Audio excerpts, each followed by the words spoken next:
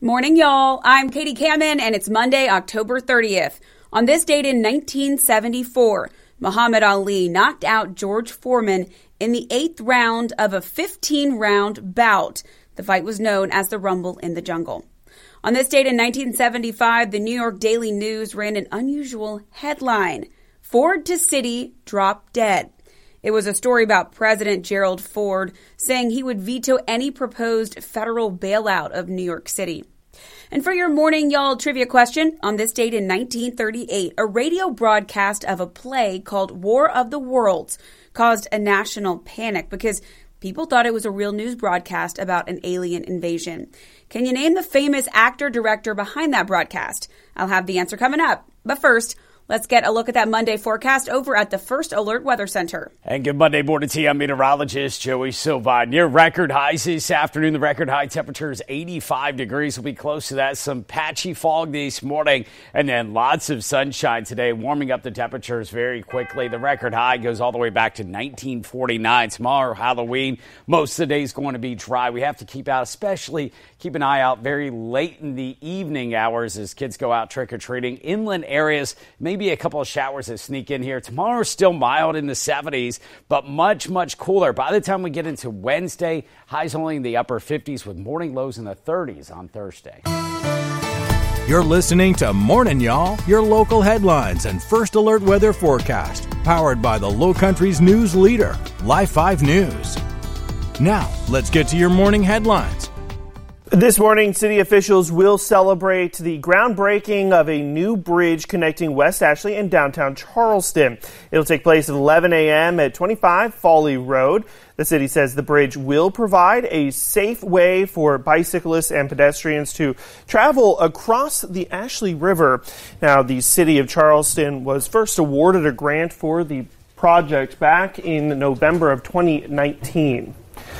New this morning, the City of Charleston mayoral candidate William Cogswell is criticizing Mayor John Tecklenburg for how much the project is costing taxpayers. Cogswell said in part, quote, "I support this project, but now more than ever, I believe money matters. People have grown numb to large amounts of government spending, but if a project comes in 350% over budget, we owe taxpayers an explanation." Cogswell went on to say that it was Tecklenburg's responsibility to prevent the project from tripling in price. South Carolina's 5 women senators received the honor of a lifetime this weekend.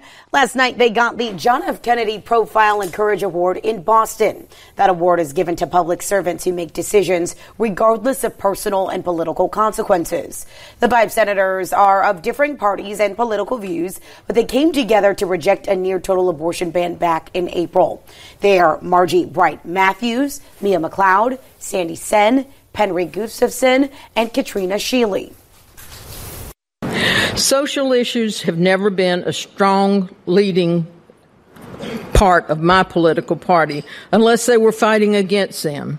But real people need real issues, and real issues sometimes are social issues.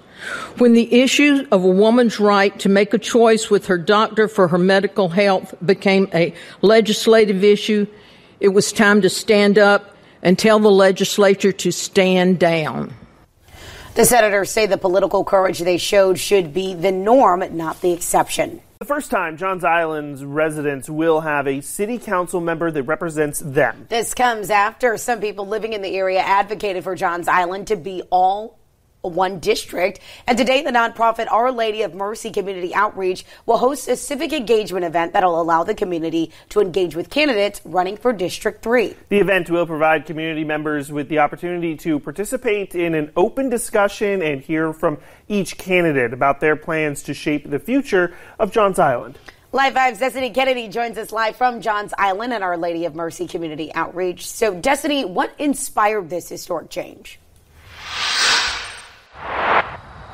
Good morning, Shelby and Nick. Last year, the city of Charleston underwent a redistricting process. Before the redistricting, Johns Island was part of a larger district in West Ashley, and it did not have the population to be its own district. Organizers tell me residents felt underserved and unrepresented over the past 10 years as Johns Island has seen extensive growth. The Johns Island City Council Candidate Forum will provide a space for community members to come together and actively participate in the process. The candidates running for District 3 are Stephanie Hodges, Bill Antoncini, and Jim McBride.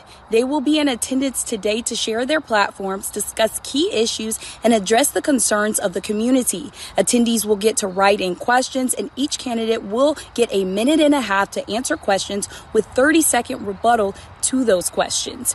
Jeremiah Husser, Executive Director of Our Lady of Mercy Community Outreach, tells me the community is looking forward to this event.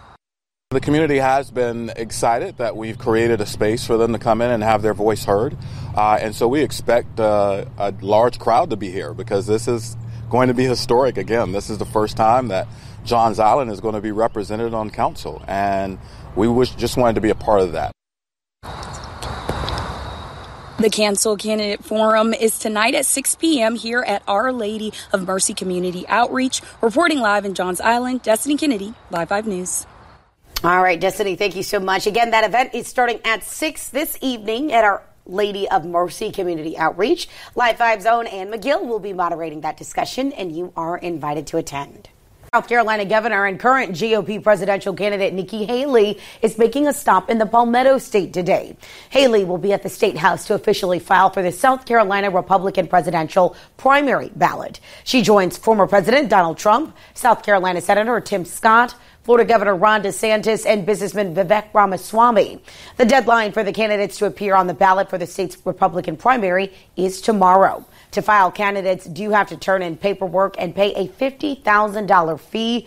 Haley will sign her name to the ballot at 9:30 this morning. After a year of renovations, the Charleston County Public Library will reopen the Village Library in Mount Pleasant today. The branch closed in October last year as part of an ongoing $108.5 million project to build 5 new libraries and renovate the existing branches. It received an interior refresh, including new paint, carpet, and furniture. Village Library will reopen its doors this morning. You're invited to attend the ribbon-cutting ceremony at 9 a.m. You will also have an opportunity to meet the staff, explore the branch, and a whole lot more. The Dorchester District 2 School Board will get some new information on the rezoning school attendance boundaries tomorrow. Officials say the purpose of the rezoning is to relieve overcrowding at several schools and to accommodate for the rapid growth within the county. A board workshop is set for 4 p.m. tomorrow afternoon in the administrative office in Somerville. As part of the approved rezoning process, the district is providing opportunities from November 7th through the 14th for you to ask any questions that you may have and also provide feedback. Hundreds gathered at Riverfront Park over the weekend for a community walk raising awareness for suicide prevention. Our Caitlin Ashbaugh heard from those in the Low Country who have personally felt the impacts of the mental health struggle.